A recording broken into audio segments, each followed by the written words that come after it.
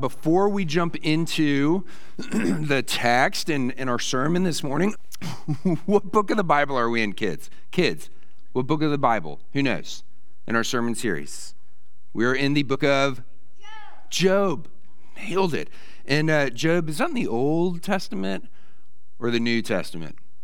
Oh, that's in the Old Testament. Good. Okay. So remember, Job is really, really suffering. He's in a really, really bad way, and he doesn't know why he's suffering. He's having such a hard time. He's going through so much terrible stuff, and he doesn't think it makes any sense, and he wants God to come and explain it to him. Okay? He wants God to show up and say, like, explain yourself. Like, this doesn't make any sense, and life is terrible. What do you have to say for yourself, God? Okay, so, kids, who likes losing toys? No. Okay. Who likes getting shots at the doctor? No. Who likes broken bones? Who likes bullies? Who likes people being mean to other people? Who likes COVID? No. Okay. Don't you wish sometimes that you could go back to the beginning when God was creating the world and tell him to leave out some of that stuff? Like, God, by the way, we don't need mosquitoes. Okay, no mosquitoes. And hey, you know what would be a really, really great idea? Let's do the thing where we go to school for 2 days and then have 5-day weekends. Better yet, you're into the whole thing. Let's do 6 days of rest and 1 day of work. Like, you want to go back and you want to tell God, like, ooh, God, that I think you meant, I think I see what you were trying to do here. Could have done it better. Who has ever thought that, kids, that God should not have done it this way? Roaches. Nope. Don't need them. Don't need them, God. Okay. Well, sometimes we do. We think we know better than God. We think we know better how life should go. And Job does. This is what we're going to see with Job today. This is what we've been seeing, is that Job thinks he knows better than God. So what we're going to see today is God shows up. God shows up to talk to Job. And he's going to tell him how awesome, actually, his creation is. And how awesome he is. Just think about for a second just how awesome God's creation is. Did y'all know that you can go outside and on a clear night, you can see thousands of stars? And then if you want to grab a telescope, you can see hundreds of thousands of stars. Do you know how many stars are actually out there? I had to write this down. This is a real number. About 10 billion trillion stars. About 10 billion trillion, that's a number. I don't know how big, it's just, and actually what they say is, that's on the low side. We actually think there are tons more. Okay, so that's how big the universe is. How about this? Okay, that's how big the universe is. Let's think about how awesome it is in small ways. Did you know bees, honeybees, can make their own air conditioning? So what they do is when the hive gets really, really hot outside and the wax inside starts to melt and it's going to get the honey and it's going to get the queen, one group of bees goes right to the entrance. The other bees are right at the top of the beehive and they start doing their wings like this. And it creates this draft. It creates this wind thing that pushes all that hot air out and brings cool air in. Yeah, God designed them to do that. That's pretty awesome. The world is big, the world is small. How about this? How about milk and cookies? How about donuts? How about the snow? Rain, like even playing in the rain. Dogs. How about dogs? How about hippos? Like, what's a hippo? It's awesome. Hippos, chocolate, strawberries, ice cream. Put them all together. Like fantastic. Sunsets, mountains, beaches, running, laughing. God's creation, y'all, is so good. It's awesome. And God's the one who made it all. And actually the truth is God does not need our help telling him how creation should go, how life should go. He tells us how it should go. So what we want to see today is that God is big and that he is awesome. And last thing, y'all, he's so big, he's so awesome, and he's so near to us. He draws so close to us. How close? How about this? He came down from heaven and became one of us in order to live for us and to die for us, in order to save us. You can look at Jesus, the Son of God, our Savior, and know that, yes, God is so big and he is so close to us. Because you, kids, you are the best part of his creation. And he loves you that much, willing to send his own son to die for you to save you. So we may not know why things get hard in this life, but what we do know is that God is bigger than all of that and that he loves you in it. And that he has saved us. And one day, everything sad will become untrue because of Jesus. That's what we're going to see today. Everybody here, the book of Job, remember, it is about conflict. That Satan, he shows up in heaven, he challenges God, that since the fall, all of mankind belongs to him. And God says, no, I don't think so. Look at Job. I am saving a people by my grace. It is not true that everyone belongs to you. And Satan comes back to God's challenge with another challenge, that God's promise of grace, this gospel stuff, it's an empty lie. Job really doesn't believe. He's not really his servant. He's a fraud. And God, so are you. Let me go at Job, Satan says, and I'll prove it. And God says, challenge accepted. Let's do this. So we get a conflict of champions. That's really what the book of Job is about. And so Satan attacks, brings incredible suffering on Job. Job does eventually descend into despair. He gets friends that show up who give him terrible counsel. But then a good comforter does show up, this guy Elihu, and gives Job good counsel. But yet Job is not yet repenting. He's still resisting. And so what we saw last time, where we left off on that cliffhanger intentionally, was the scene is getting darker and darker and darker. It's because Elihu sees what is literally coming in the distance. That there are dark clouds gathering, and in the distance a terrible storm is approaching, and it is God himself. The storm that is coming is the Lord coming in the whirlwind, coming to challenge Job himself. So, please stand for the reading of God's word. These are selections from Job, chapters 38, 39, and 40. Please follow along.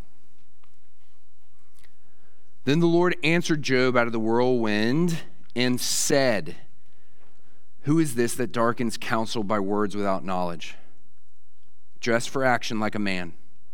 I will question you, and you make it known to me. Where were you when I laid the foundation of the earth? Tell me if you have understanding. Who determined its measurements? Surely you know. Who stretched the line upon it? On what were its bases sunk, or who laid its cornerstone? When the morning stars sang together and all the sons of God shouted for joy? Or who shut in the sea with doors when it burst out from the womb? When I made clouds its garment and thick darkness its swaddling band, and prescribed limits for it and set bars and doors, and said, thus far shall you come and no farther, and here shall your proud waves be stayed. Have you entered into the springs of the sea, or walked in the recesses of the deep?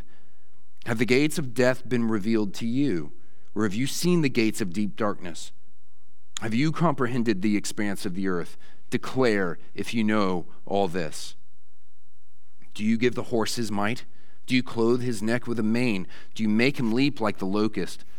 His majestic snorting is terrifying. He paws in the valley and exults in his strength. He goes out to meet the weapons. He laughs at fear and is not dismayed. He does not turn back from the sword. Upon him rattle the quiver, the flashing spear, and the javelin. With fierceness and rage, he swallows the ground. He cannot stand still at the sound of the trumpet. When the trumpet sounds, he says, aha! He smells the battle from afar, the thunder of the captains and the shouting. And the Lord said to Job, shall a fault finder contend with the Almighty? He who argues with God, let him answer it. And then Job answered the Lord and said, behold, I am of small account. What shall I answer you? I lay my hand on my mouth. I have spoken once, and I will not answer twice, but I will proceed no further. The word of the Lord. Please be seated. Ever since Job's 3 comforters showed up and started brooding over Job, in the midst of his terrible, terrible suffering. Ever since then, Job has been asking the why question of his suffering. Why is he suffering like this? He's asking his friends who are giving him terrible answers. He starts talking to himself, asking himself, and he starts asking God. And then his questions turn into demands. And Job, over and over and over, demands that God show up himself and explain himself. And you think the book of Job can't get any crazier. And then God shows up for Job to challenge Job. Because Job thinks that whatever God is doing, it's dark. And so God shows up and he challenges Job that in his demand for an explanation, in all of his wisdom, Job is actually darkening the counsel of God. And so God challenges him, says, dress for action like a man, I will question you, and you make it known to me. That language right there, that is God talking about the ancient sport of belt wrestling. Two guys, this is what they used to do. Two guys, I think we talked about this with the kids a couple weeks ago. Two guys get in an argument, they get in a dispute, they put their belts on around their tunics, and they go. And you grab you grab the other guy's belt, and whoever throws his opponent down wins the argument. So, here's God, and he says, put your belt on, let's go. Except this is not in the Olympics. It should be in the Olympics. Dress for action like a man is put on your wrestling belt, and let's do this. In Job's combat with God, though, it's not a physical. This is an actual physical combat. You do see that with Jacob. We could talk about that. That would be a lot of fun. That's actually not what happens here. God challenges Job to a test. It's a test of wisdom. So wisdom contests were super, super popular back in the ancient Near East. King Solomon talks about this in 1 Kings 19. He has this wisdom contest with Queen Sheba, and he wins. In ancient Babylonian and Sumerian literature, a favorite type of fable was this clash of wits, this wisdom test, and it usually happened between these personified characters, animals. So there's this, y'all remember the ancient fable about the ox and the horse? Remember this one where the ox and the horse, they argue over who's the superior animal? This is ancient stuff. The horse talks about how awesome he is in war. And then the ox counters that all the greatest instruments of war are made from his leather. And then the horse counters back with, well, he's taken care of by humans so well, and look at the ox, he sleeps in his own filth. And on and on and on and on they go. Then there's the ancient fable about the dispute between the tamarisk tree and the palm tree. You all remember that one? The tamarisk tree points out that the king just held who's the superior tree? Well, the king just held a banquet in my shade. And then the palm tree comes back and says, oh yeah, well, I'm literally planted in the king's courtyard. And then the tamarisk tree comes back with, oh yeah, but they use my wood to make all their idols for all their gods. And then the palm tree comes back and says, yeah, but what do they do with those idols? They cover them with silver because you're not all that pretty. That's the literal translation from the ancient Sumerian. It's a joke. But that's how the fable goes. Okay, and at the end of these fables, one of the gods shows up and he settles the dispute. Like, who's the greater tree? Who's better, the ox or the horse? Okay, and I'm not going to tell you, you got to go read them. Actually, they don't know how they end. They don't have those parts of the ancient myths. But God shows up. Job would have been familiar with this stuff. God shows up, and since wisdom is Job's forte, you might have thought Job is thinking, well, I'll show you that's how you debate. Let's do wisdom. Except God kicks off his challenge with, you think my counsel is dark. Who darkens my counsel with words without knowledge? You might be a counselor in your community. Job, you may have schooled these three fools in your debate, but now I'm the teacher, and you're the student. You're going to listen to me, and then you're going to answer me.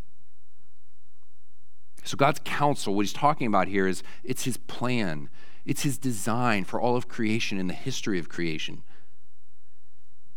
And so he speaks to his counsel, he speaks to his plan, he speaks to his design, and God begins and he ends pointing out Job's non-existence at creation. One Old Testament commentator summarizes it this way, is well worded, that God exposes Job's ignorance of how the earth was founded, how the sea was bounded, the earth's days rounded by the cycle of dawn and darkness, and neither has Job sounded the depths of the sea. Job, he would have been familiar with these, ancient fables, wisdom stuff, but he also would have been familiar with ancient Near Eastern pagan creation myths of like how this all came to be. For all these ancient Near Eastern pagan myths about how what they all have in common is how was creation brought about? Well, it's because gods were warring with one another, and in that cataclysm fight we get creation. So you can go back to, you'll remember these two, the ancient Near Eastern Canaanite epic of Baal, the Babylonian epic Enuma Elish. These are fun. In the Canaanite myth, Baal fights the sea monster god Yam. In the Babylonian myth, Marduk fights the chaos dragon monster Tiamat. And the heroes, they defeat these monsters, and then after defeating the monster gods, the hero gods, they go on to build temples for themselves. They go on to build these royal residences where they sit enthroned as king in order to express their kingly triumph as a result of their victory over the chaos monster and their creation. Does that sound familiar? These are myths, but they're ripoffs. They are garbled up history, but they represent like genuine memory, historical memory of, wait, I've heard this before, I've heard this somewhere. It's just gotten garbled up. And what we see, where we see the truth is in God's revelation in the Bible. Right here with Job. You get this hearkening back to Genesis, where you get the de-mythologizing in those myths and you get the real thing. Think about this. God's description here to Job, like, where were you at creation? It goes all the way back to the beginning.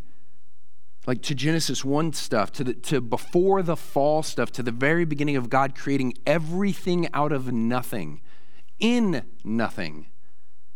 And God starts by creating the deep and the darkness, and everything is formless and void. And then God conquers that chaos. It's not the same as the myths. There's no struggle with evil. There is no sin yet. There is no enemy. There is no Satan at this point. But there is still this idea that there is chaos that has to be conquered. And it's conquered in a different way than in the myths. It's not conquered through redemption. It's not conquered through judgment. It is conquered by God speaking.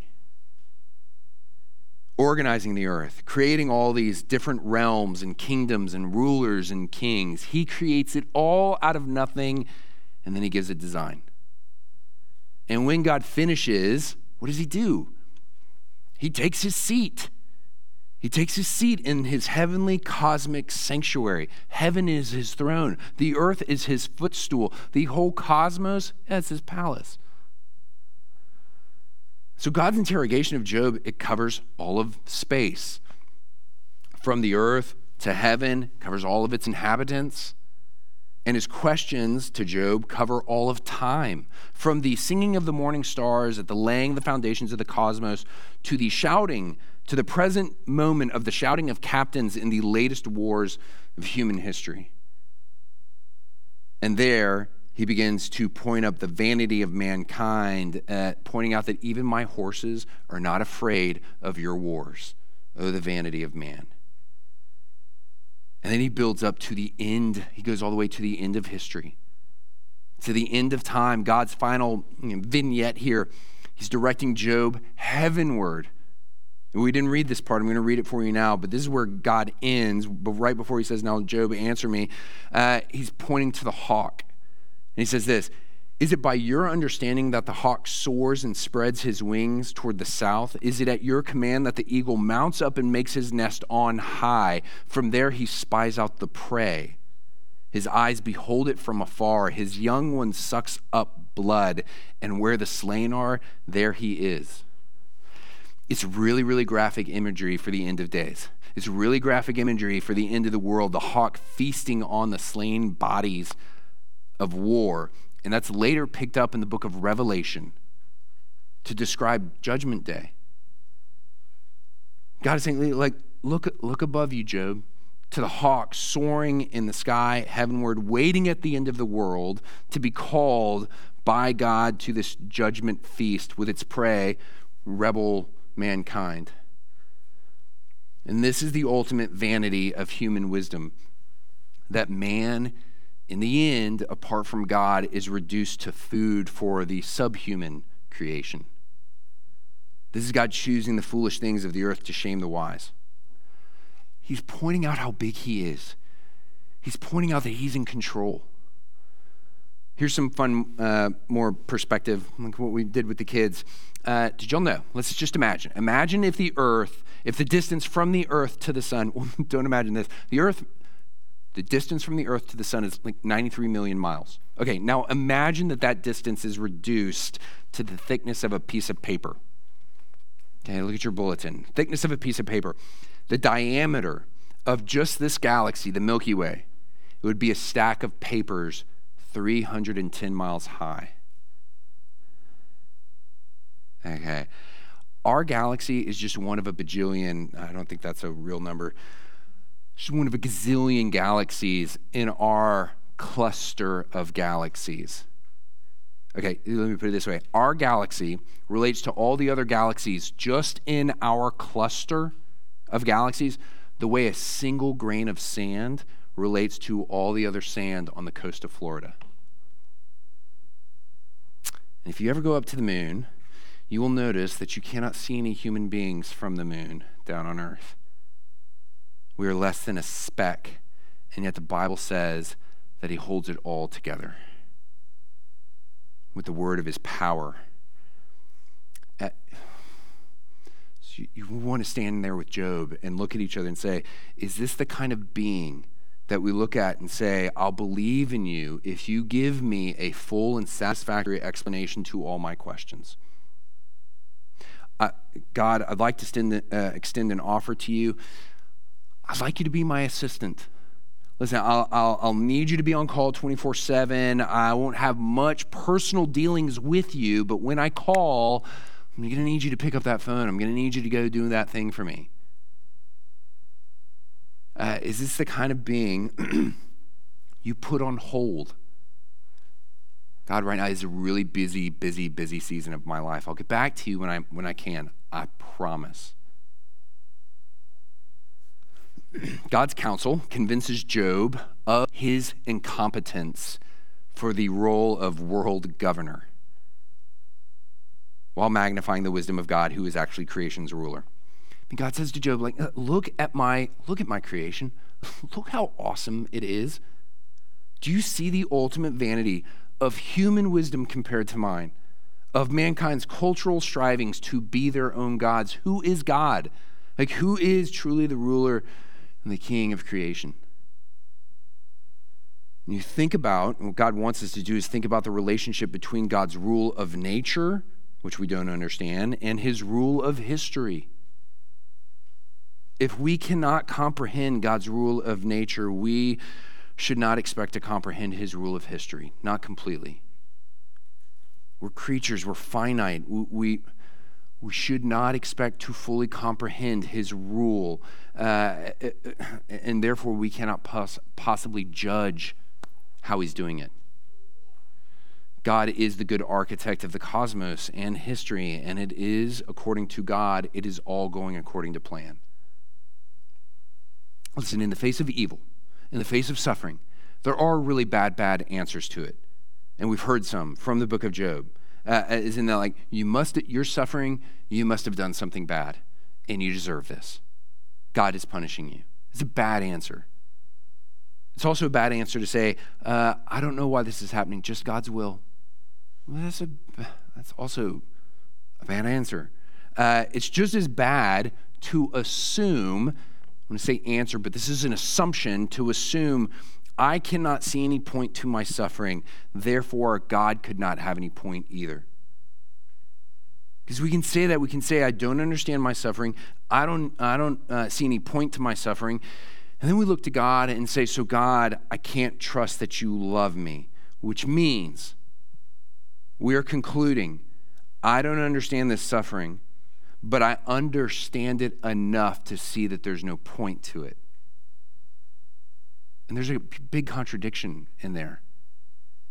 On the one hand, I don't understand the point of my suffering, but on the other hand, I understand my suffering is pointless. So based on that self-contradictory premise, I conclude God does not love me or care about me.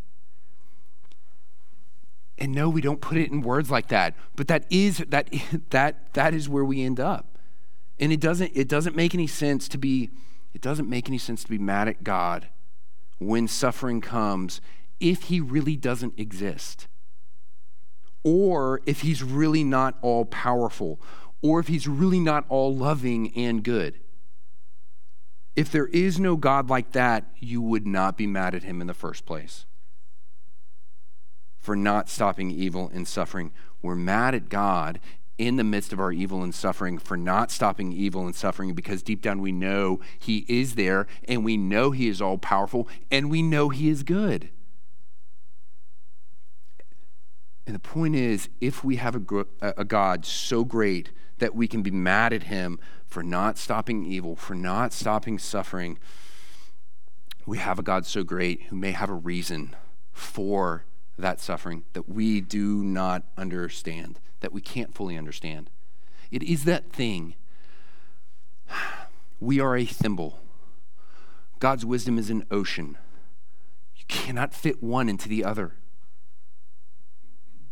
The faith that we want is not faith that comprehends the mystery of the cosmos and our suffering, but faith that still loves and worships God even when we don't understand creation. Which just as amazing as what God says is what God does not say here. Because you notice it. God does not give Job an explanation to his suffering. He shows up and he doesn't answer Job's question. And we're sitting there and we're reading it and we're like, wait, I know. I know. We know why Job is suffering. And that's intentional because the author has told us why Job is suffering. It's also the author being very deliberate and intentional of telling us that God is showing up and not telling Job why he is suffering, because God is being deliberate here. God does not give an explanation for the mysterious treatment of his servant Job, and so there is no opportunity for Job to defend himself against any imagined charges that he has against God. God won't even hear his charges. Like, Job has no base for his charges, but that's not why God is here. God is not here for the why of Job's suffering. He is shown up for the why of Job's faith in God. In the 1980s, there's this film, it's called Amadeus. It's about Wolfgang Amadeus Mozart, the great composer. The story is told, though, from the perspective of his peer and his rival, Antonio Salieri. At this point, Salieri is an old man in the film, and he's giving his confession. And as he's giving his confession, he starts off recounting his boyhood prayer to God. And he says this: "While my father prayed earnestly to God to protect his business, I would offer up secretly the proudest prayer a boy could think of. Lord, make me a great composer. Let me celebrate your glory through music and be celebrated myself. Make me famous through the world. Dear God, make me immortal. After I die, let people speak my name forever with love for what I wrote. And in return, I will give you my chastity, my industry, my deepest humility every hour of my life. Amen."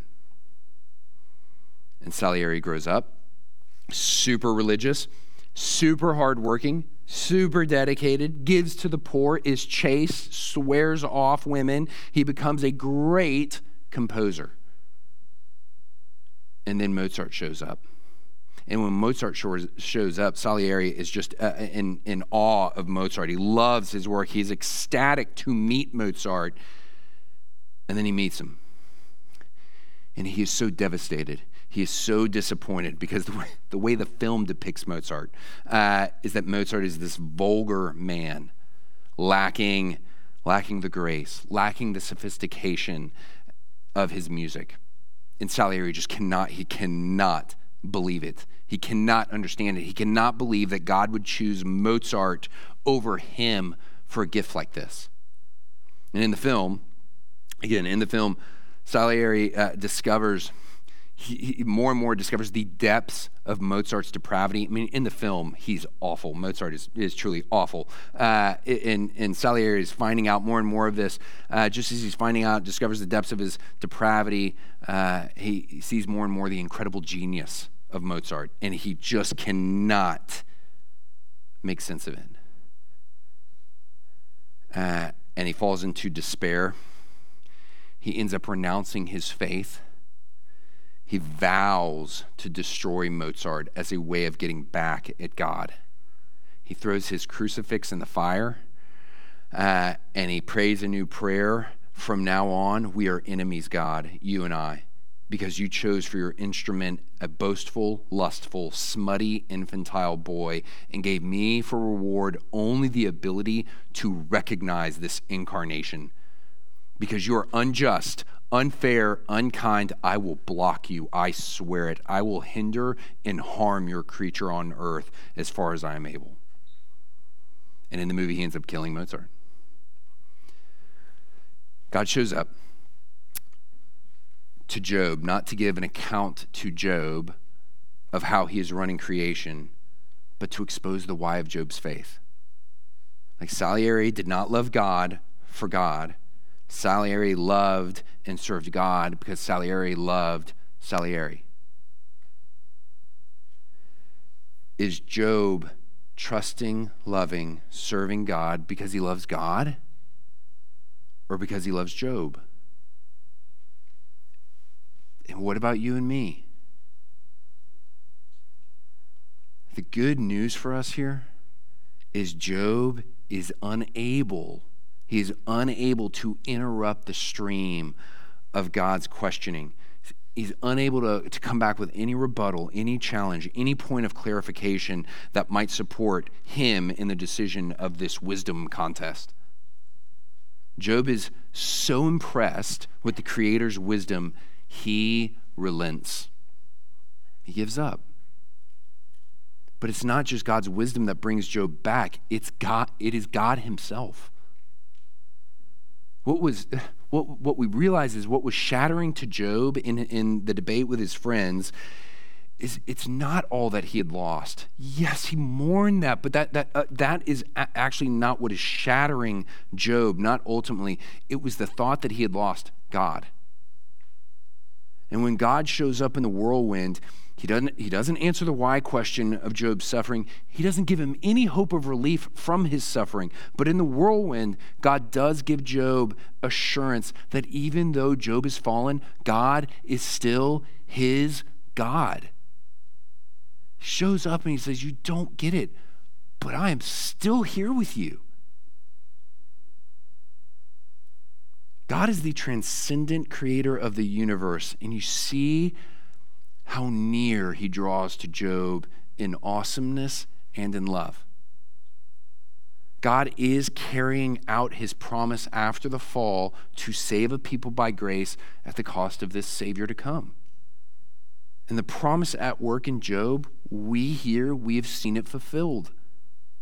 In the one who drew so near to us that he came down from heaven and became one of us. Jesus, the Son of God, who came to save us by living for us and dying for us. And why did he do it?